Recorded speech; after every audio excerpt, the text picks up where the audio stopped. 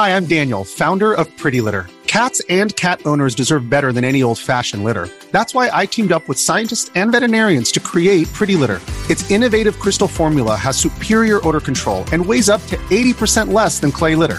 Pretty Litter even monitors health by changing colors to help detect early signs of potential illness. It's the world's smartest kitty litter. Go to prettylitter.com and use code SPOTIFY for 20% off your first order and a free cat toy. Terms and conditions apply. See site for details.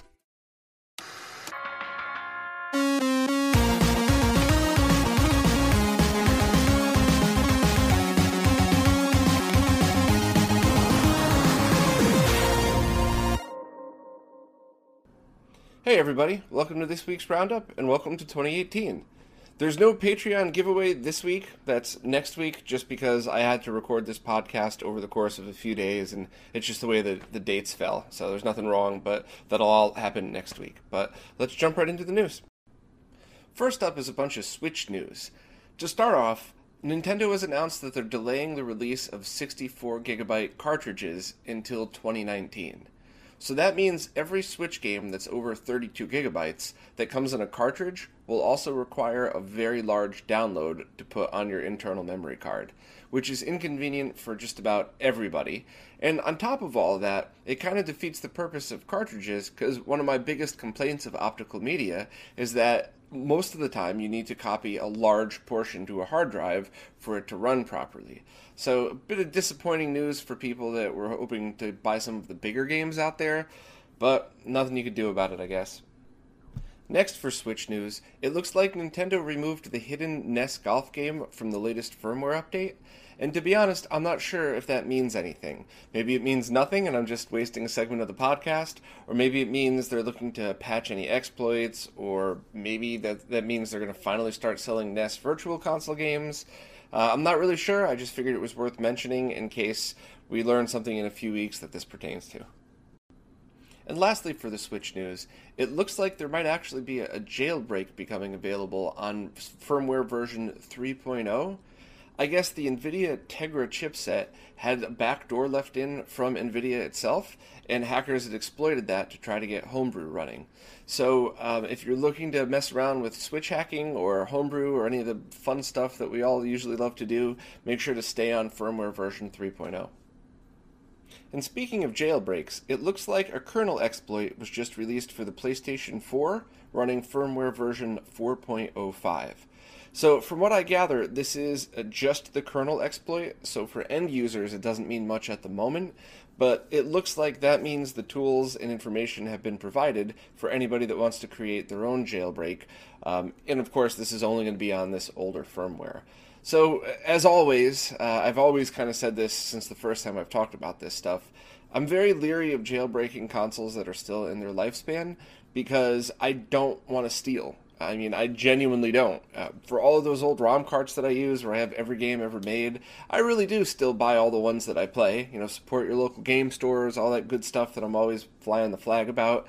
But on the other hand, I've done some pretty awesome stuff with jailbroken consoles. And the one that made the most impact on me would be the original Xbox. Because in doing so, I still bought all the Xbox games that I wanted to play, but then I just ripped them to the hard drive, and then also used it for Xbox Media Center to stream all my media, and a bunch of other awesome stuff. So, you know, I think people usually just assume that jailbreaking means stealing, and certainly not to me at least. So I'm all for jailbreaking everything and being able to run your own code, and I'm wondering where this is going to go for the PS4. And I really hope it doesn't mean that everybody's just going to start dumping PS4 games and developers lose money, but I guess we'll find out. Adam Zay just posted a guide on how to RGB bypass the Garo, which is the component video to RGB converter made by the Behar brothers. And his bypass is designed to try to improve the video quality a little bit by correcting the sync signals and the way it handles black levels, because in some scenarios you could actually get a purple tint to the screen. Now, I have the Garo, and I've actually had mostly good luck with it. I did get the purple tint issue, but I also got that on converters from Key Digital, which are generally very high quality, at least the ones I've tried in the past. So if you own a Garo and you're having any issues, hopefully somebody will make a nice, easy, do-it-yourself board for it, because the thing that he posted involved making your own circuit, which is not bad, but that THS7374 chip is a real pain for newbies and even intermediate people to solder. So if this takes off, who knows? Maybe they'll make a little bypass board and sell it. But I know Adam has his own store, which I'll link to down below, and I'd like to see that there. And as always, I mean, I don't mind modding anything to squeeze this much a little more, performance out of any of my components. And I do find that the component to RGB converter is really, really handy, because I know a lot of people that have setups that are RGB only, but still have a couple of component video consoles. So I actually showed this in a video a while back, but I had a few things plugged into the G Comp switch, which ran into the Garo, which ran into the G SCART switch. So I essentially had 4 component video devices and then 7 RGB devices outputting RGB to a display. So, it really depends on everybody's situation. Maybe certain people that already own the Garo don't have any issues, but like I said, anytime you could squeeze just a little bit more out of it, I'm on board. HD Retrovision just posted an update on their PlayStation adapters. Basically, production samples are coming soon, and if those are all approved, we should be able to order them in a few months' time, which are all rough guesses. Now, as much as I absolutely love to tease my friends at HD Retrovision, this blog post describing what they went through really hit home for me, because I'd been through very similar things with contract manufacturers back in that computer manufacturing company I worked for. And while their blog entry goes into detail, the short version is that they were really trying to get the perfect fit for the PlayStation console side of the connector that would be reliable and durable and wouldn't be too hard to pull out or push in to the actual console side of things. And it really took a lot of back and forth and a lot of investment in order to get it working right. But they think they found the happy medium, and there should be both PlayStation adapters, so you could use their Genesis 2 cable with this adapter on a PlayStation, as well as PlayStation 2 component video cables that they would sell as well. So I'll keep everybody updated when they actually go up for sale, and if anybody's interested in the total journey of what happened, please check out the blog post, because it's actually really interesting. Chris Covell just posted something pretty interesting. He was able to capture hardware dithering from the PlayStation 1 that kind of shows different scenes and how it's used, which I thought was really interesting. I actually think this was spawned from a misunderstanding, because in the last Retro Roundtable, I was talking specifically about pre-rendered scenes that Firebrand X had found last year. So I don't know if it was PlayStation 1 or if it was only GameCube or both, but Firebrand X had basically found certain parts of video games that were pre-rendered videos that already had that look to them. So it wasn't a hardware thing, it was playing back a video that already looked like that. So it wasn't chroma crosstalk or anything else. But either way, hey, if a misunderstanding can spawn awesome screenshots like that, by all means, go for it. So thanks very much to Chris for taking the time to post those pictures. And anybody interested in that stuff, please check out his tweet and the pictures that he had posted up. Someone on the Shmups forums just posted a guide on how to convert certain PlayStation 2 games to output 240p instead of 480i. Judging on the list of games that he got working, it seems like mostly games that were originally 240p anyway, but 480i on the PlayStation 2, which is still a massive help, because let's just say you're not a Saturn fan, but you really want to play Nights into Dreams. It would cost a lot to go hunt down a Saturn, get the RGB cables, buy that game, get the 3D controller for it, whereas just taking this ISO, converting it to 240p, and playing it on a PlayStation 2 is relatively simple. So, great work, and I hope people keep up stuff like this, because it's just, it's a really good thing to have, and obviously the more choices, the better. There are some people that aren't going to care or notice a difference, and there are other people, crazy people like me, that are going to see the original resolution of 240p and just be jumping for joy. So, well done. Next is something that put a gigantic smile on my face. The Real Phoenix posted on Assembler Games that he watched last week's roundup, saying that there's no 3D printed shells for Game Gear, and how I didn't want people to continue to cannibalize games for EverDrive use, and he made a 3D printed shell for it. So I am absolutely thrilled. I think it's awesome that people are doing stuff like this. Once the 3D files are up, I'll make sure to share them with everybody. And I know it's silly. I know there are useless Game Gear games that are $1 that you could just throw out the guts and make that your EverDrive case. But it just... eventually we're going to run out. And who knows, maybe, aliens are going to kill everybody before we run out of Game Gear games, but it's a finite thing. They don't make them anymore, and I'm always leery of hurting anything that's finite. So now that we have an ability to 3D print it, we can make our own EverDrive shells. If you have your own custom homebrew, now you have your own shell for it, which is something that I really hope we see a lot more of. Even people whose game carts broke, now you have a good replacement for it. So as soon as this is up and running, I'm going to see if any of my friends, Renee, can print me one of these in blue to match my blue Game Gear that iFix Retro just did a full cap replacement on, and I will just be one happy little Game Gear nerd. I have mixed feelings about this next thing because it involves piracy, but Sega just released an update to their brand new Daytona 3 racing game that pretty much includes the whole game. So it seems that with some minor hacking, you could actually have this game for free running on your PC. So on one hand, that's completely stealing. It's a new game, it's out in the arcades, you're totally stealing. But on the other hand, I do love playing with these things. And, I wouldn't, if I did end up, hooking this up to an arcade machine for my own personal use and messing around with it, that would certainly never stop me from using it in the arcade. And as far as I know, there's no way to purchase this at home. So I'm still going to give it a try one of these days, but it just feels weird about talking about it because I'm literally talking about just stealing a game that's in the arcades now. But, curiosity is going to get the better of me at some point, I'm sure. But Daytona 3 is like a modern version of Daytona. It's an arcade game with widescreen monitors and that 90s Sega style. And it looks very cool. I think it was just released last year. I could be wrong. And to be honest, I didn't even realize it until this hack appeared. But yeah, so anybody that wants to mess around with this, the link is in the description, as well as the link to where I got the YouTube footage. And it seems like an awesome game, and I'm going to give it a shot, but how do we go about doing this without feeling like we're stealing? So leave your comments down below, and if everybody gets pissed, maybe I'll just remove the links from the description if everybody decides this is really just straight-up thievery. Kevtris just posted a pretty interesting video where he reverse engineers a Versus Super Mario Bros. Bootleg.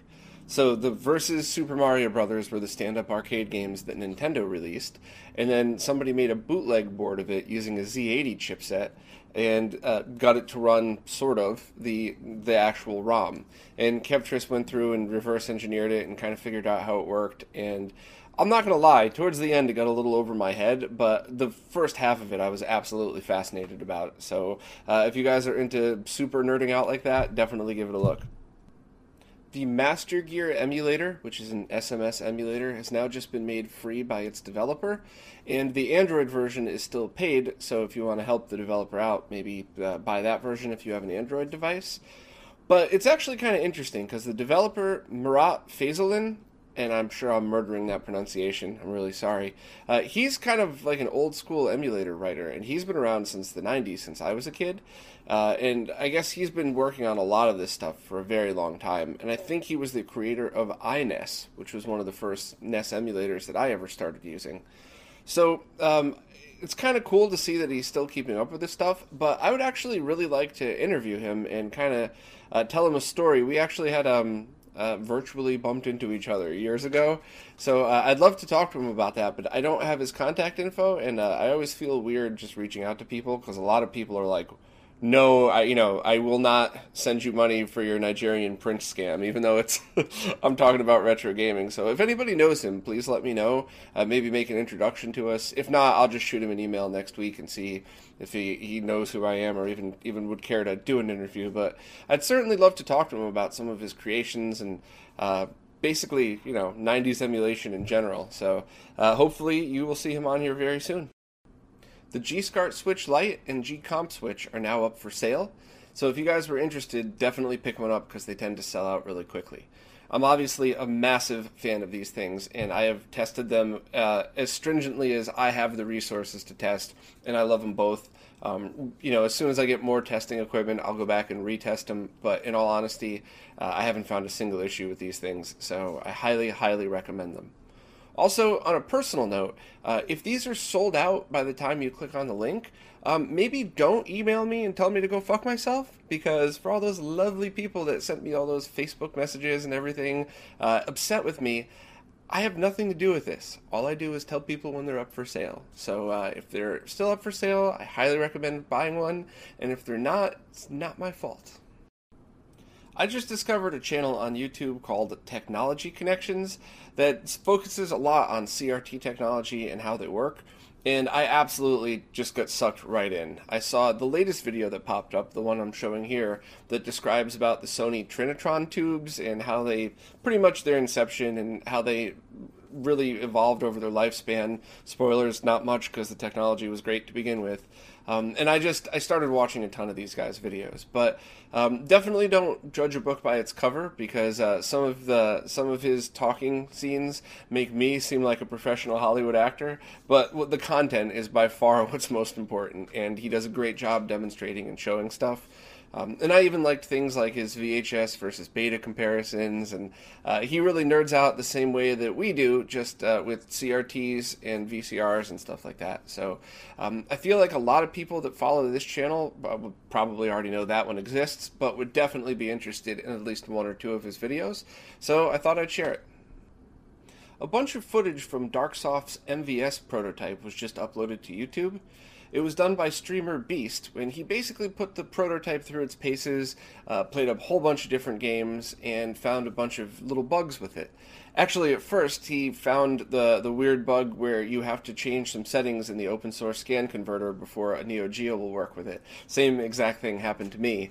And then he went through all the games and found a few things here or there.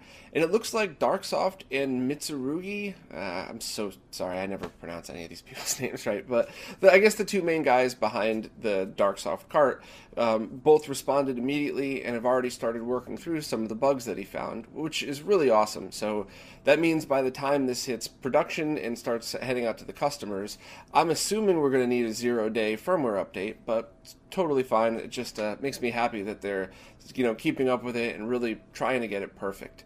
And, to be honest, stuff like this is really expected, because most large companies have teams and teams of people working to QA stuff and to make sure things are working right before it's sent out to customers. And generally speaking, in the retro gaming scene, it's one or two people. So whether we like it or not, it's fair that products ship with bugs, and that small hobby projects ship with bugs, and that we should be worried about just doing firmware updates later. And the Neo SD did the exact same thing. So for people who are haters on either side, when I first got my Neo SD, there was a bunch of little bugs with it, and most were fixed right away. And one took a little while, but that seems to be fixed now. And I think that's an awesome product, to be honest with you. And also, this next part is completely speculation and may end up being bullshit, but I actually think that when these two carts are out and have been out for a while, and their mature firmwares are running, I don't think there's going to be one clear winner. It really seems like these carts might have a better use for some people than others. So maybe I'm wrong. Maybe one of the two companies hasn't announced features and there's going to be some craziness added to it. But just as MVS ROM carts, they both look awesome. So it was really cool to get to see more prototype footage in action. And as soon as Darksoft sends me his, I'm going to focus more on the hardware end of things. So it's actually really great that Beast focused like 100% on just playing games and seeing if there's bugs in the games. So, through the combination of all of us, everybody should have a really good idea of what to expect. And also, Darksoft said he didn't want to send me one to review until it's an actual real production version, which I am 100% in agreement with, because the first thing I would do is pull that thing apart, and that's not fair if it's still a prototype.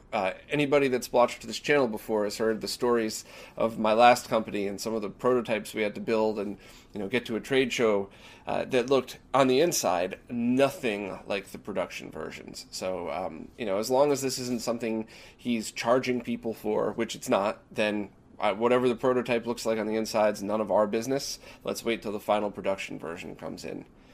Unfortunately, though, like with everything else Neo Geo related, there was drama with this one. Somebody stole Beast's footage, and then, there was all the usual shit that I hate and don't want to get involved in. And it makes me really sad, both because, there's adults acting like children, and it makes me frustrated because it seems like a lot of things in the Neo Geo community get stifled because of the drama. So I spoke to Beast about this, and he and I would like to cordially invite anybody in the Neo Geo scene to New York to talk about this with us. Because, we would love to just sit here with open arms and listen to all of your complaints face to face so that you could express to us directly in the same way that you feel the need to over the internet. So, by all means, if anybody who's upset about any of these things wants to talk it out, just give us a call and we'll meet you for a beer or a cup of coffee somewhere and we'll just talk this out like adults. We're looking forward to seeing you soon. So when I saw that Beast's footage got stolen, it sparked some anger in me, and it reminded me of all the other things that have been stolen over the past few years that I probably haven't talked about. Some of which, because, a lot of it was hearsay. I don't really know if anything was actually stolen or not. Other things were minor, and I thought, I hate drama. Why do I want to bring it up? But I gotta put my foot down, and I'm tired of that. No more wimping out on this stuff. I gotta call people out when it's a blatant theft. So there's a lot of things that I've seen lately. There's a certain 3D printed connector that looks awfully the same as an open source one that's released under the Creative Commons license. Yet this kid's gluing together and taping together a connector without giving any credit back to the original person. So maybe it's just a coincidence. Maybe it's the connector looks strikingly similar. I don't know. I wasn't there. I can't talk about that. There was one board that somebody wasn't 100% confident in their board making skills, so they contracted somebody else to make a board update for them. I think that's awesome. Why sell a product that might not be as good as it could be? So they got that back, tested it, works great, they've been selling it. Find out the person that they hired stole the design, blatantly. Like, component for component, traces, even the revision number, just completely stole the design and copied it. Now, I wasn't there. Maybe they didn't. Maybe their brain just worked exactly the same way and came up with the same revision number and the same traces and the same component placement. Can't really say for that. We can come to our own conclusions. But the idiot I called out last week, it was my fault, and I got pissed because then I was part of the problem. Somebody made this Game Gear controller board thingy, which was awesome. You basically plug a Genesis controller into this, wire this into your Game Gear, and I've talked about it on the podcast. Works great. This idiot is not the designer. The guy I was talking about was doing a lot of Game Gear TV mods, so I said, hey, I don't have time to test this now. Would you want to buy a couple of these, or maybe I'll send you one for free?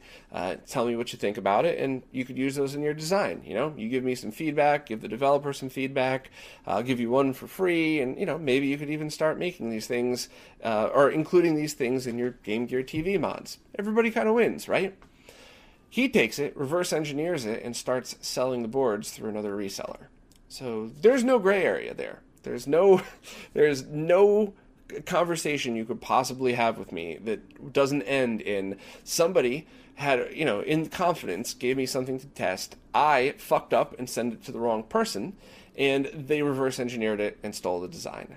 I was in the middle of that. I could tell you damn right that's what happened, and I was called toxic for bringing that up. Fuck that. I have never in my life shied away from standing up to the bully, and I've gotten my ass kicked a lot as a result. And it's weird because sometimes now, especially over the internet, the bully isn't this big scary guy that I gotta fight at the beach. The bully is like a socially awkward college kid that genuinely doesn't understand what stealing is. And you know what, dude? We all have issues. I have my own, and it sucks. And you gotta work through them. And sometimes it doesn't end well for anybody involved. while I have sympathy for that, stealing is stealing, and if you haven't learned this by now, maybe it's better to hear it from me than when you get a job and then get fired for stealing another company's intellectual property, because that shit follows you around forever. You never get hired again if you get fired for that. So, yeah, I'm not shying away from any of this stuff anymore. I don't want any part of drama. I hate drama. I don't have time for it. The only free time I have these days, I love trying to play guitar still, which is rough with a fucked up back, and of course, drinking.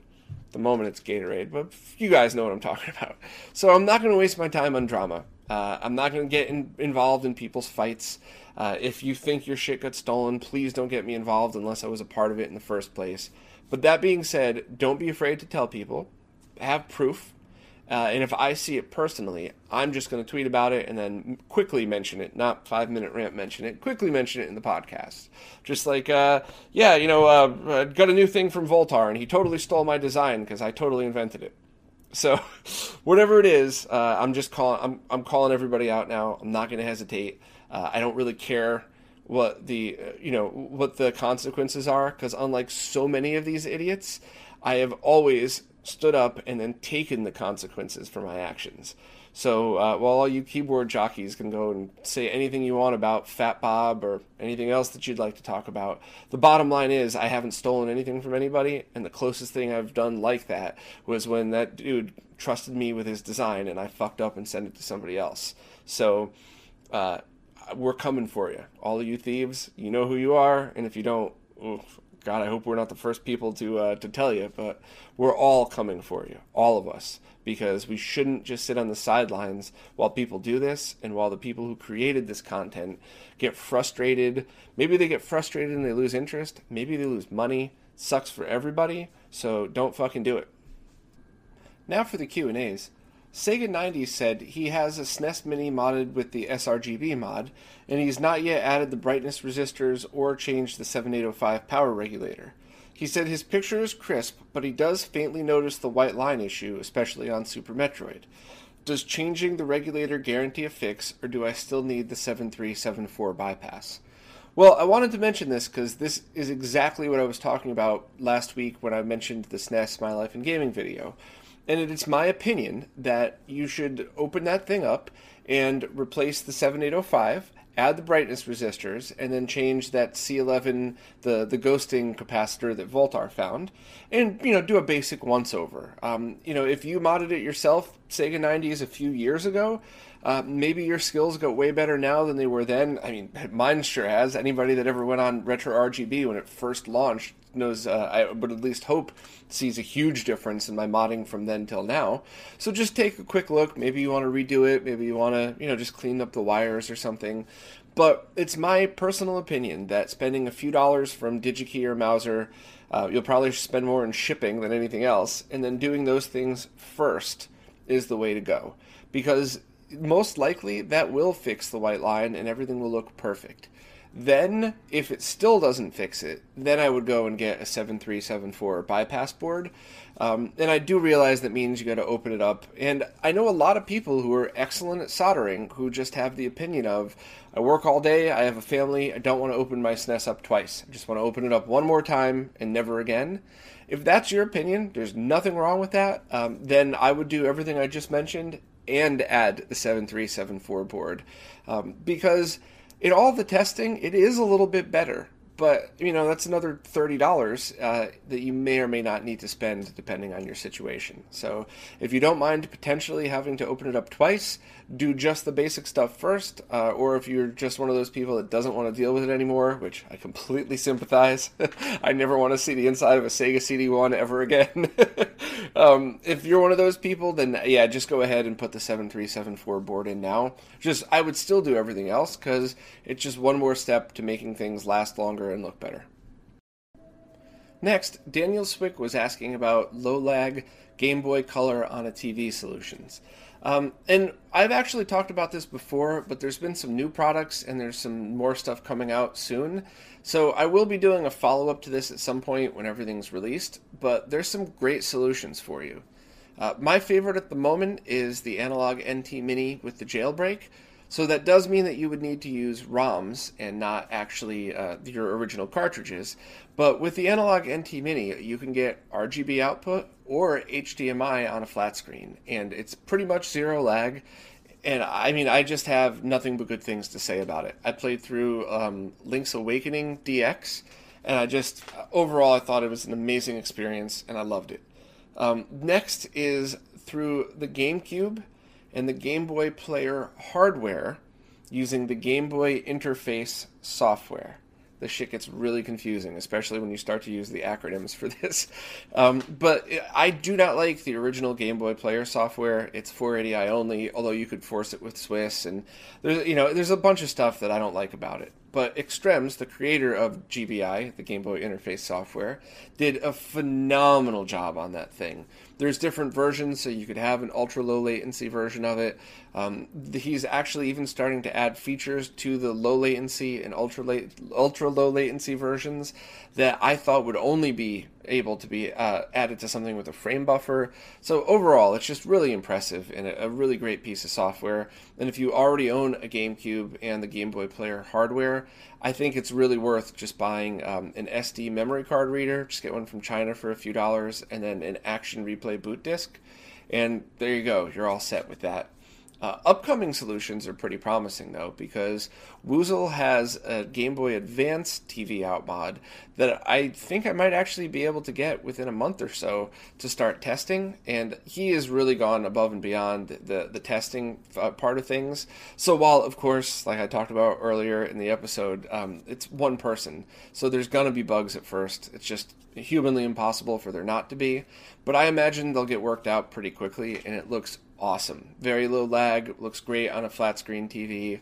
And then there's also Ben Venn from Australia, who I keep trying to get on the podcast, but I just, we keep missing each other, I guess. But hopefully he'll get a solid enough internet connection so I could interview him. But he has an RGB and VGA out version of a Game Boy Advance board, which once again would also be zero lag. And Woozle had mentioned something about doing that as well. So there are options in the future that are great. But if you want one today, right now, if money's no object, just get the Analog NT Mini, because the thing is amazing in every way. If you already own a GameCube, or even if you don't, it is a more cost-effective way to go about doing things. And especially with the upcoming GameCube plug-and-play stuff that people will be able to buy, the dual options that are out there now, that means you can get RGB and HDMI out of even an NTSC GameCube. So once again, you're looking at a lot of money there, but it's still less than the NT Mini. And so really, you have two amazing options right now. You did mention the Super Game Boy 2 for Game Boy games, obviously not Game Boy Color. I did just want to reiterate the fact that the Super Game Boys display things at a slightly wrong aspect ratio versus the original handhelds. And it doesn't bother me that much, certainly not nearly as much as watching like a 4x3 game stretched to 16:9, but it is something to note. On the other hand, though, the output of a Super Nintendo is ridiculously sharp and clear, and if you already own all that stuff, then it's a great way to play original Game Boy games. But if you have, let's just say you have all three. You have a SNES and the Super Game Boy 2, you have a GameCube and a Game Boy Player, and then you have the Analog NT Mini.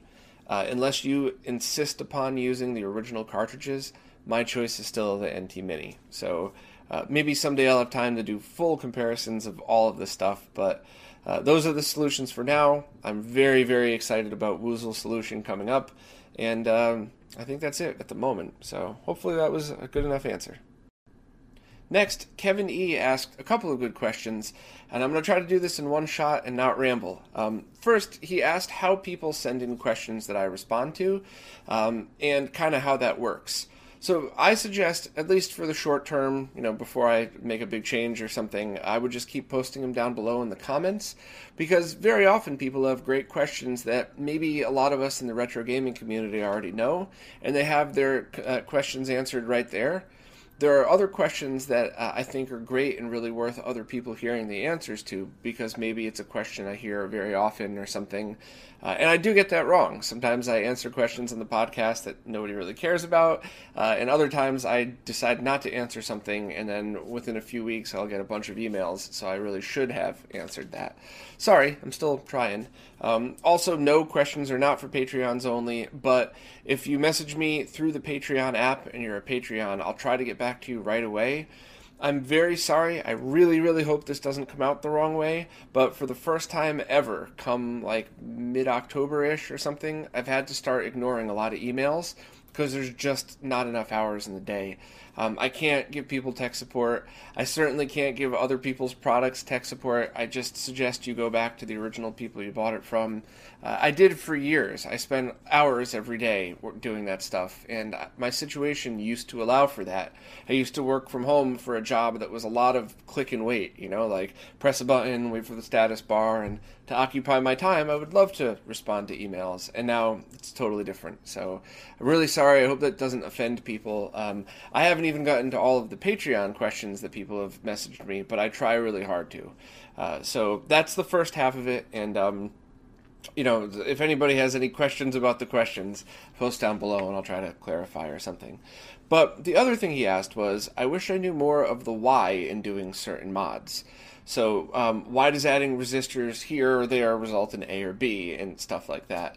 And to be honest, that's something I've been really struggling with myself for a long time now, because I've been trying to go and do a new video series and redo the entire RGB guide section of the site. But I really want to approach it from a position where if you don't know anything about this stuff, you could jump in. Or if you're already intermediate, you could jump into only where you need to. So maybe you completely understand the difference between RGB and component, but you don't quite grasp what the different sync types are. Jump right into the sync section and go from there. So it's something I'm working on, and I would really love to finish at least in 2018. But I guess the best advice I can give is that when we're talking about all of these consoles, the ones that do output RGB might have a lot of potential to actually get better quality. Because the bottom line is, companies like Sega and Nintendo sold millions and millions and millions.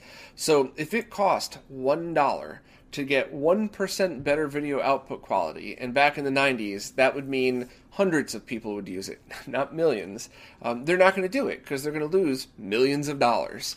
And it's not that they made a crappy product, it's just that they know that if there are 40 million units sold, 39,999,000 people are not going to see the difference. So that's totally cool.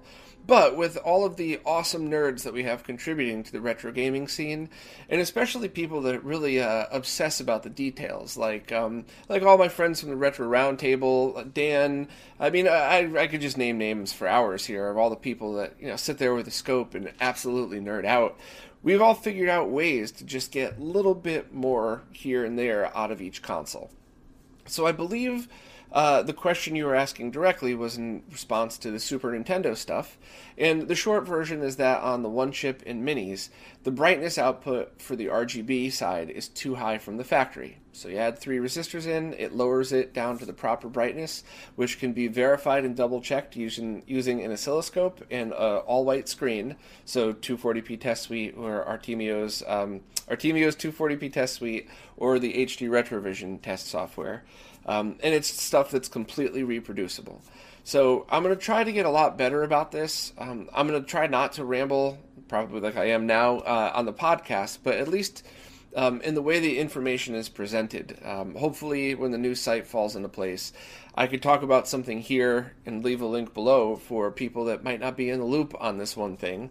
So for guys like you, Kevin, if you're watching and you say, oh, that's awesome, I got the other thing you talked about, but not this, you can just click on the link and the full description will be there. And I have not had time to keep up with that. Like, there still isn't even a C11 ghosting section on the website yet. So I'm going to get better at all this stuff, but yeah, that's...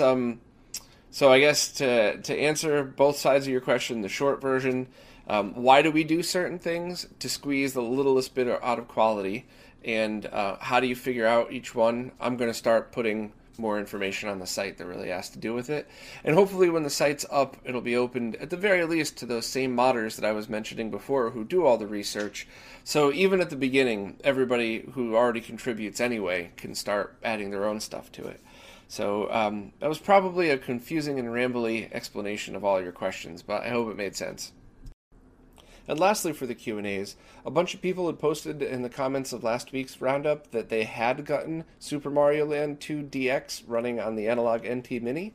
So I guess I was using the wrong ROM file, and there were different ways to, or you have to get a very specific one. You can use one out of the Smoke Monster pack, it just has to be the right revision. So, definitely if you were interested in that game, give it another try. Big thank you to Dario for sending me his so I could test it out. And I gotta say, those guys did a phenomenal job on this hack. The colors look absolutely gorgeous, and there are still a few bugs in it, but I think I would actually prefer to play this over the original. Of course, assuming that you have a way to play it in color. But if anybody's interested in that, definitely give the ROM a try because it seems to be a really, really great color hack. And lastly, before I go, I wanted to talk about the interview I did this week. It wasn't really an interview. I actually, because it was the holidays and it was hard to schedule times with people, the past two things have been more fun things that I just kind of wanted to talk about. 2 weeks ago was Scott and I talking about, movies on a BVM, and this time it was myself, Steve from HD Retrovision, and Voltar talking about Castlevania Symphony of the Night, because it was my first time playing the game. So, being that it's an older game and there's been so many games that have copied the format, it was kind of neat to go back and really just discuss it. And, especially because I'm not a fan of role-playing games, so just to see the difference in opinions that we had. And we actually ended up doing it as a live stream, so people in the chat were able to join in as well. And I loved it. I thought it was awesome. I would really like to keep doing stuff like this.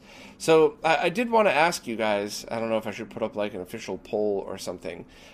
While I do have a normal, typical interview next week, I do want to continue to do some of the weird stuff. And should I keep doing it under Retro RGB, or should I just open up a different channel and, do all the different weird stuff under a different name? And I guess the reason I'm asking is because so many of the people that have participated and really been a huge part of this channel, I would love to make part of all of these weird other things I want to do. But at the same time, I don't want to annoy everybody. So I don't want you flipping open your phone and being like, again, another fucking interview about aliens or something. Like, where's my Super Nintendo? So I just wanted everybody's opinion on it. Do I do the stuff that's a little bit out of the Retro RGB wheelhouse as just me? Do I just dump everything under this account? The one thing that I've made a very clear point since day one is Retro RGB is a website and basically like a whole way to get awesomeness out of your consoles. And I am Bob. So I don't ever say I'm Retro RGB. I'm always just Bob. So I guess maybe now is the time, now that the channel's getting a little more popular. Do I make that separation now? Do I just keep going as Retro RGB? I would love to hear everybody's opinion on this because you guys always have a really awesome perspective on things. So, but that's pretty much it, I guess. So thank you very much to all my Patreons for making sure to donate and keeping all this stuff going. I can't thank you guys enough for all of that. Thank you. And thanks to everybody who always participates in the chats, and especially everybody that jumped on at last minute for the live stream for Castlevania, because we didn't even expect to do that. It was just one of those last minute, like, hey, you guys want to do a live stream? So thank you for putting up with that and jumping in if your time zone allowed. And I guess next week will be the Patreon giveaway. So sorry that might not have lined up to the first week of the month, but hey, what can you do? Hopefully I'll have something awesome for you guys next week, and I will see everybody next time.